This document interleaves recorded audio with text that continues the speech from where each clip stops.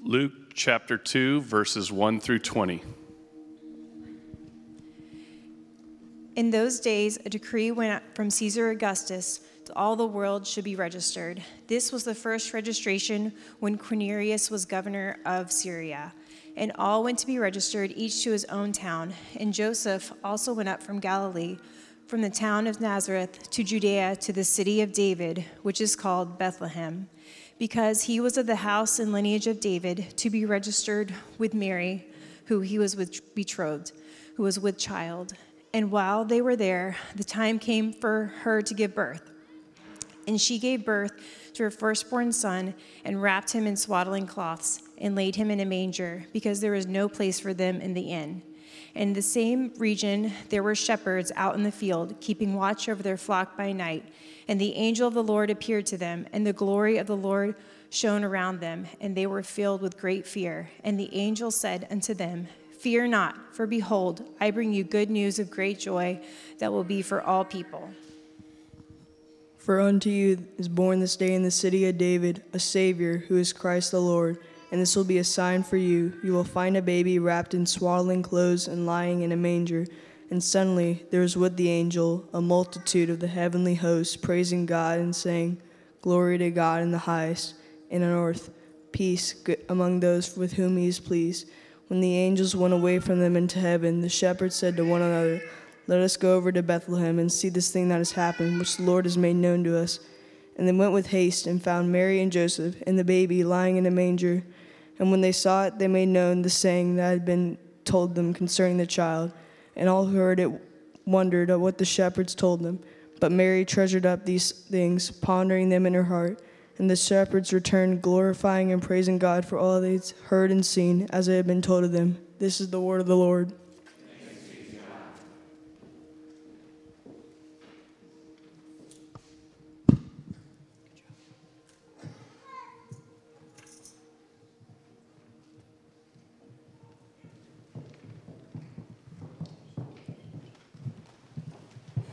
Well, good evening, everyone. You can grab a seat. Welcome. If I haven't had the chance to meet you, my name is Ian. I get the privilege to serve as one of the pastors here at the King's Church. And Merry Christmas. It's great to be with you, gathered for worship this evening. A few directives if you are new, by the way. We do have a cry room that's in the back here if you need to step in there with a child at all. And we have a nursing mom's room through this side with the feet of the service if that would serve you well.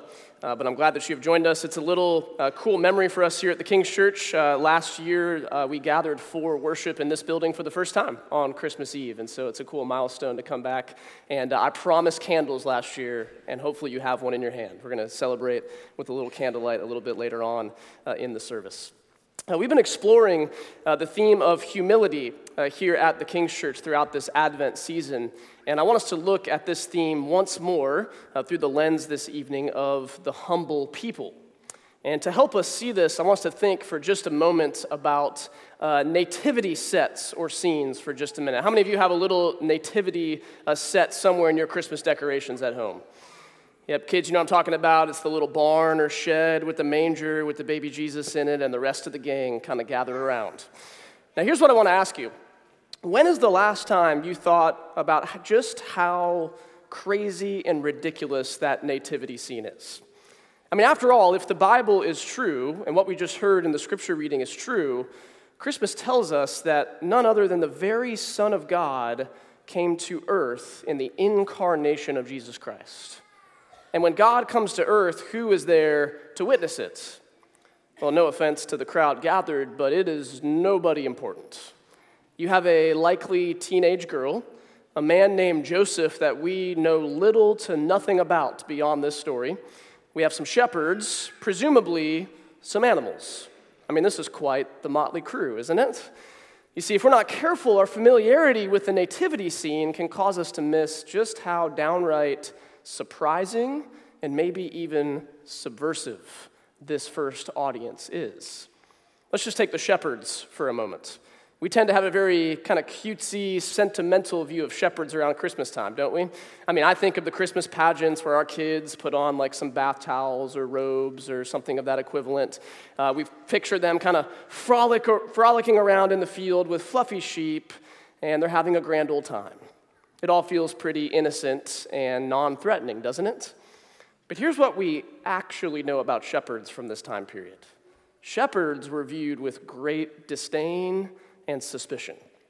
See, the shepherds lived a very nomadic lifestyle as they were caring for their sheep and tending the flock. And so therefore they were often accused and often guilty, by the way, of stealing. They kind of lived on the fringes of society. They were ritually unclean according to the law of Moses. Shepherds were so looked down upon, they were not even qualified to bear legal witness in a courtroom due to their ill repute in society. One commentator says that only lepers were viewed as a lower class citizen in Israel than shepherds. Nobody would have thought these shepherds as cute or sentimental. They would have looked at them with suspicion and disdain, but yet it is to, of all people, shepherds, these humble people, that the angel appears to in the field to deliver the most incredible news that the world has ever heard. And friends, if God chose, of all people, shepherds to be the first recipients of the glorious news of Jesus, then this message truly is for all people, as our text says tonight. Even you sitting here in this room, halfway around the world, some 2,000 years later. And if what the angels proclaim is true, then Christmas is good news of great joy and an invitation to worship. And listen, friends, that invitation to worship, anyone can get in on it. So let's pray, and then we're going to walk through this text together. But let's ask the Lord to help us see this good news together, shall we? Father, we thank you for the chance this evening to gather for worship. We thank you for the good news of Christmas. Pray now as we hear once more from your word, as we consider what it means for our lives. We pray, Lord, that you would show us what it means. Holy Spirit, that you would give us the ears to hear, the eyes to see, and hearts to respond in a fresh way tonight to the good news of the gospel, the good news of the coming of Jesus Christ to save his people from their sins. Help us to treasure that good news, help us to worship, and help us to receive that with joy and with gratitude. Be with us now in our time, we ask, in Christ's name. Amen. Well, this evening, I want to see three kind of movements quickly through this text. I want to look at the content of Christmas, the chorus of Christmas, and then finally, the call of Christmas. Beginning with the content of Christmas, as we have just heard that was read, Mary has given birth to Jesus in Bethlehem, and I want to pick up the text in verse 8. Luke tells us there that in the same region there were shepherds out in the field, keeping watch over their flock by night. And an angel of the Lord appeared to them, and the glory of the Lord shone around them, and they were filled with great fear. If we can try to put ourselves in the position of these shepherds for just a moment, it's probably a pretty average evening, out tending and caring for their flock, being watchful for predators who might want to attack their sheep. We can imagine, by the way, without modern electricity, just how dark a countryside would be in this period of the world, in this time period and in this place in the world. And then suddenly and abruptly, an angel of the Lord appears. And Luke tells us that the glory of the Lord shone around them. In this moment, the angel is pulling back the curtain on the heavens so that the shepherds are given a glimpse of God's glory that is always there, by the way, but is often out of sight for us. Now, God's glory in the scriptures means his radiant beauty, his holiness, his awesomeness. And I know we use awesome for everything, but truly awesomeness. And his perfection that is seen and experienced. This would have been a burning, hot flash of light and a glory that pierces through the darkness of night that they probably would have had a hard time explaining to others. And quite frankly, this glory is too much for us humans to handle. Did you notice how the shepherds responded? As awesome as this experience might sound, and as much as you and I might like to see that glimpse of God's glory, the shepherds are not excited. What are they? They are downright terrified. It says they were filled with great fear, literally a mega fear. And if that was us in those fields, we would have been terrified too. And I know this because this is always the response in the Bible when an encounter like this takes place. And the reason why is when you experience God's glory in this way, it reveals that there is an obvious difference between God and between us. And specifically, there's an overwhelming sense in this type of experience that God is holy and we are not. This kind of experience does not lead to a, whoa, come check this out response. Instead, like the prophet Isaiah, the response is, woe is me. Woe is me. It produces a mega fear. Now let me ask you this evening, what has you afraid tonight? I'm assuming you're afraid of something because you're a human being.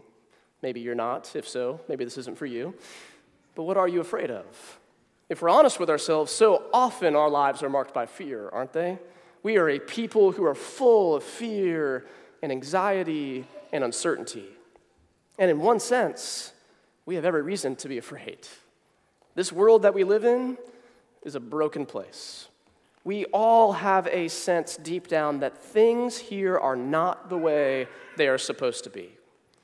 Even this time of year with Christmas cheer all around, we can't help but remember the empty seats at the table.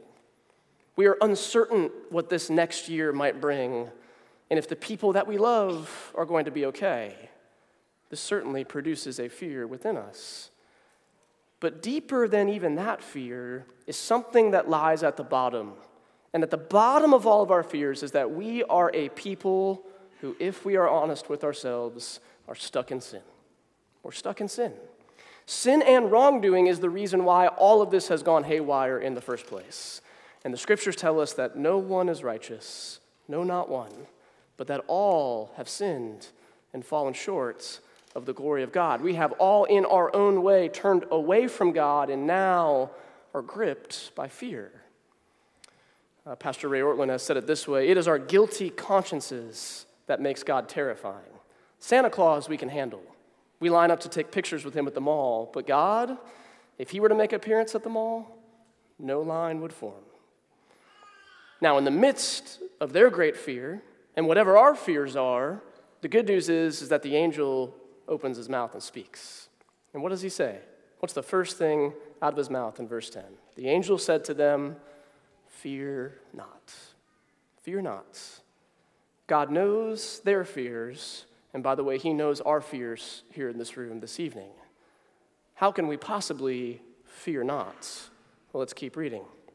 "For behold, I bring you good news of great joy that will be for all the people. For unto you is born this day in the city of David a Savior, who is Christ the Lord.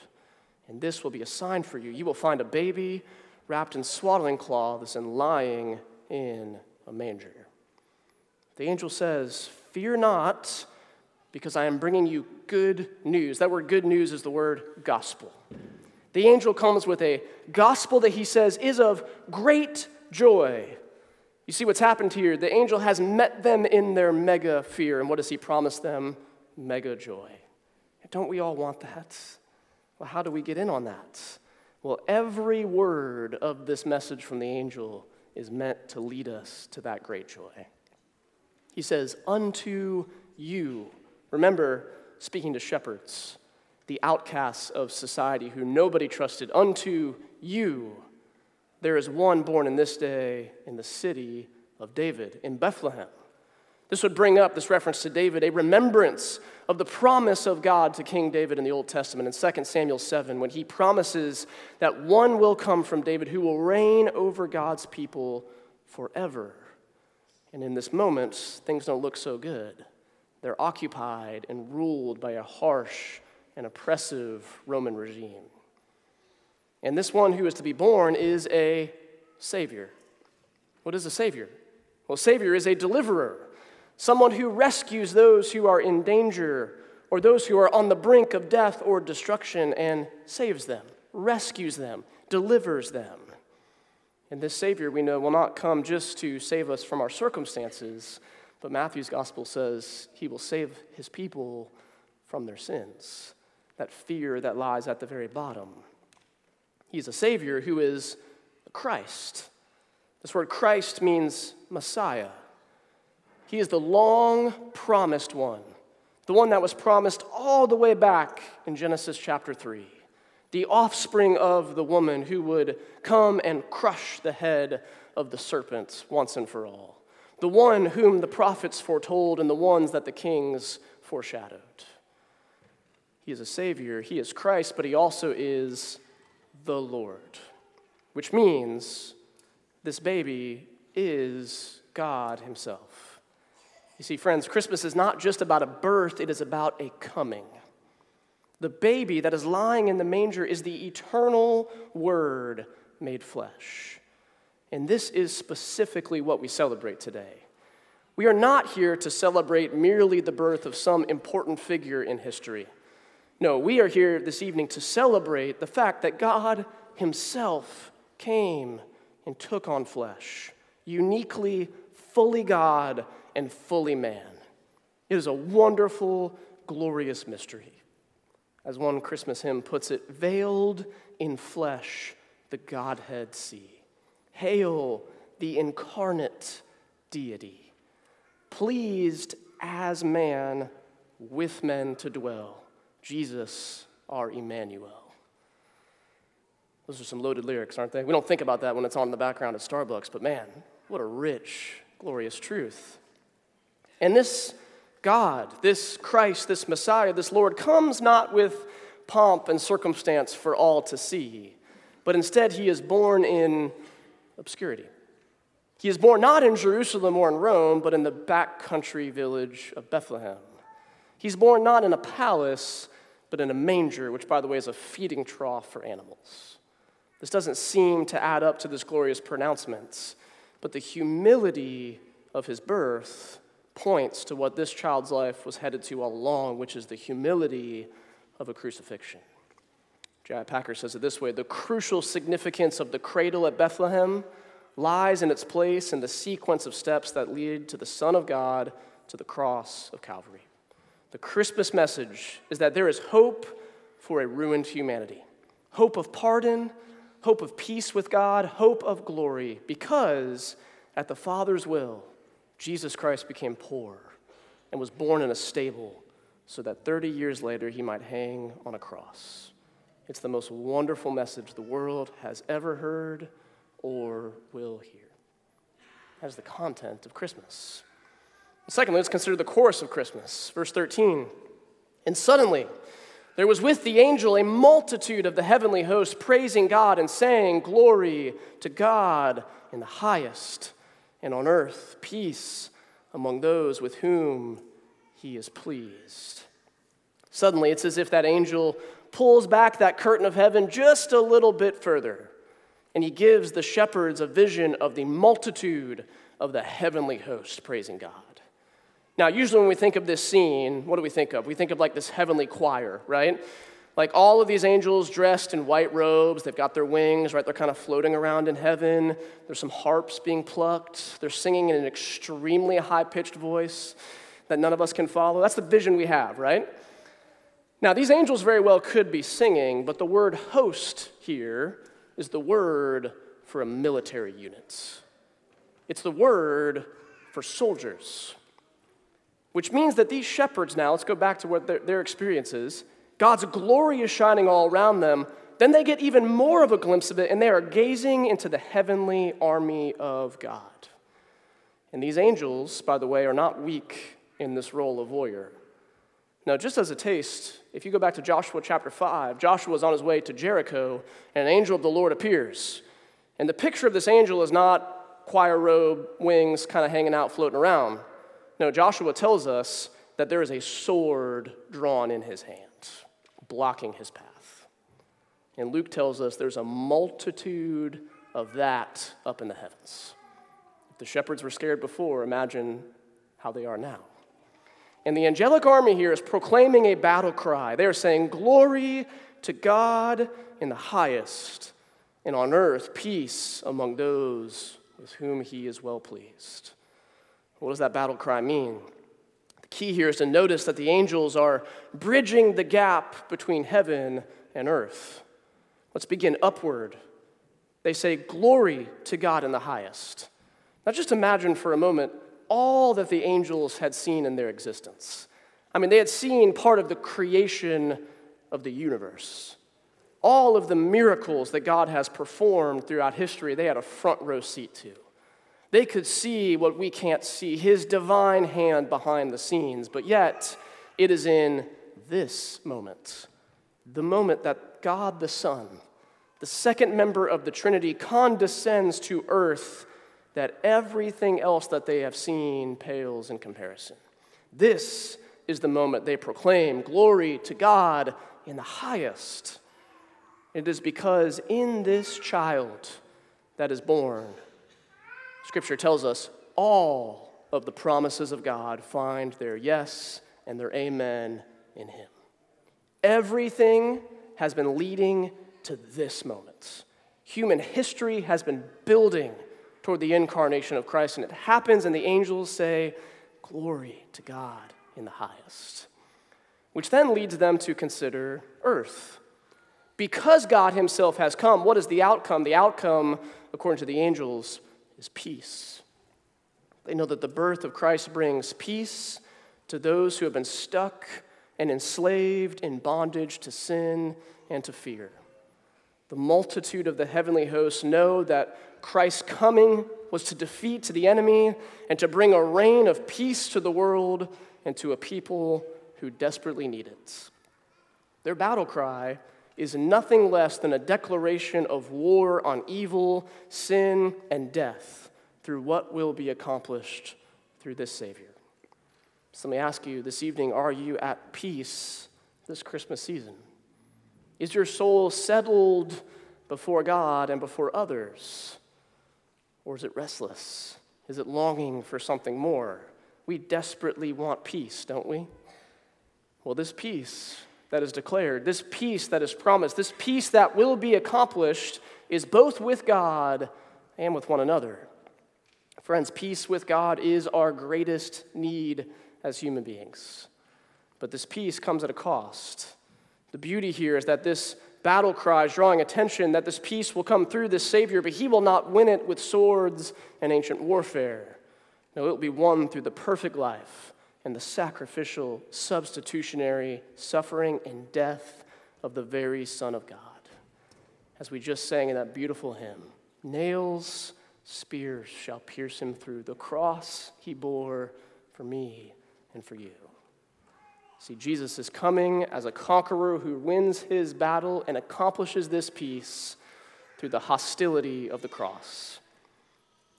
But then his victory is sealed at his resurrection 3 days later. He is stripping sin, death, and evil of their power once and for all, and he promises to come again and to establish his rule and reign forever. This is the chorus of Christmas, along with the angels, because we know the finished work of Christ. We can proclaim glory to God in the highest and peace on earth. And all of this is an invitation. This news demands something of those who hear it. This is the call of Christmas. You see, no one hears that news and then responds neutrally or just shrugs their shoulders. C.S. Lewis says it rightly when he says, Christianity, if false, is of no importance, and if true, of infinite importance. The only thing it cannot be is moderately important. So this evening, in an effort to not make this moderately important, what's the invitation? Let's keep reading, verse 15. When the angels went away from them into heaven, the shepherds said to one another, "Let us go over to Bethlehem and see this thing that has happened, which the Lord has made known to us." And they went with haste and found Mary and Joseph and the baby lying in a manger. And when they saw it, they made known the saying that had been told them concerning this child. I love the urgency and the obedience of the shepherds here, who, don't forget, can't even legally serve as witnesses in a court case in Jerusalem. What does the Lord do? He commissions them as the first witnesses of the gospel. Go run with haste. They are entrusted and commissioned to spread this good news that produces great joy to all people. And as the shepherds relay all that they've experienced, it produces three responses. The first is in verse 18. It says, all who heard it wondered at what the shepherds told them. The first response is wonder and amazement. And this, by the way, is the first step of faith. To be taken aback and captivated by this gospel, this good news.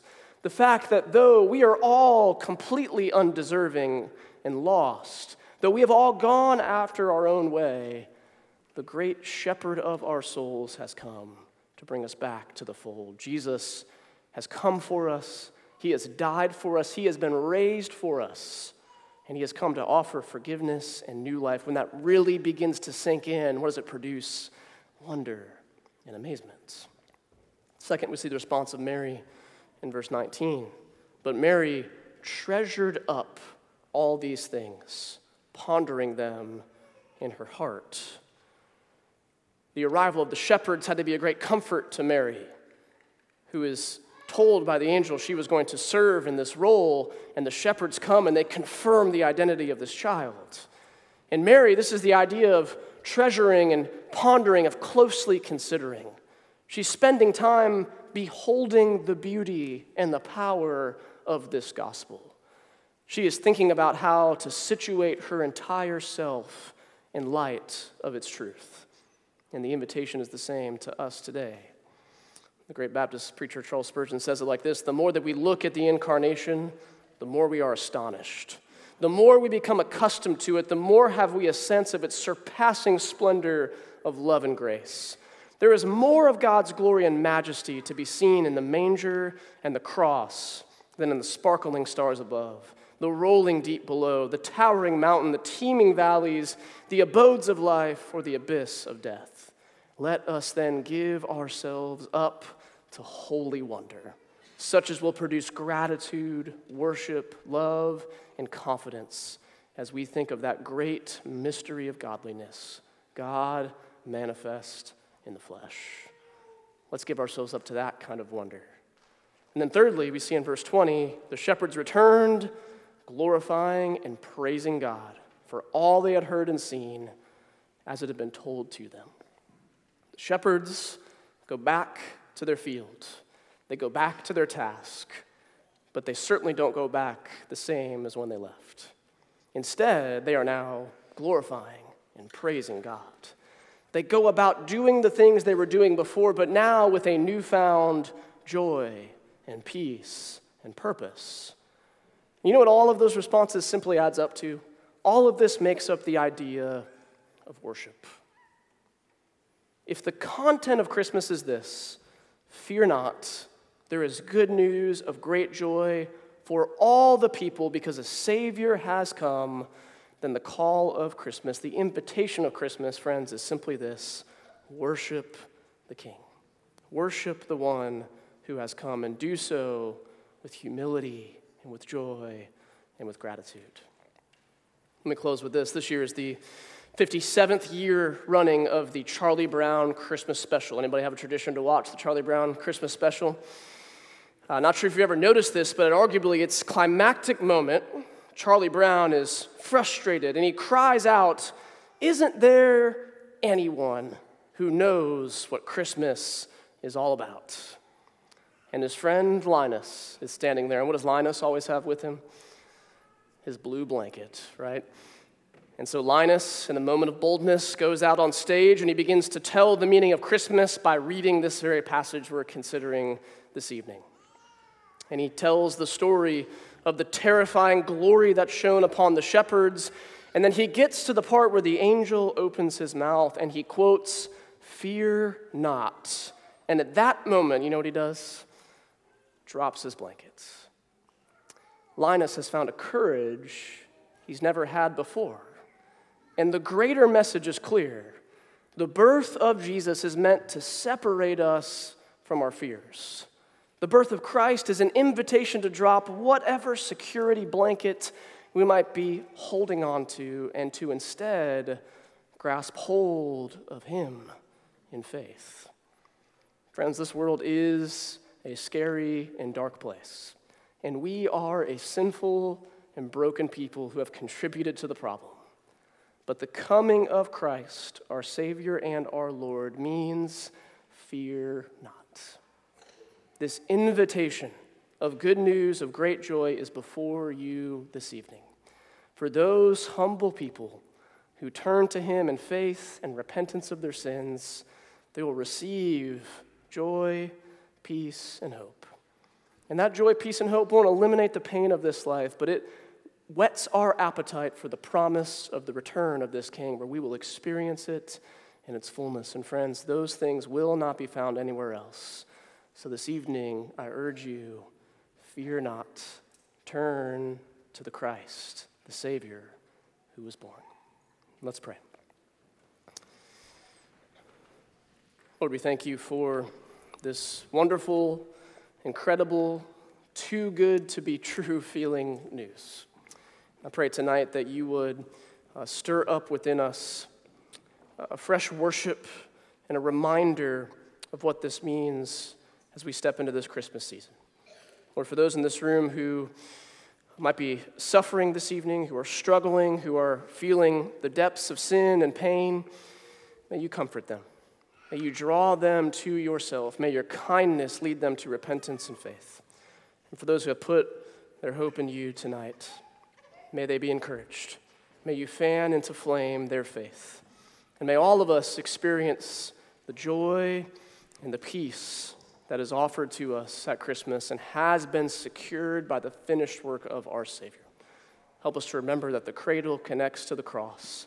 And Jesus, we thank you that you have died, that you have risen, that you have ascended, and you have promised to come again.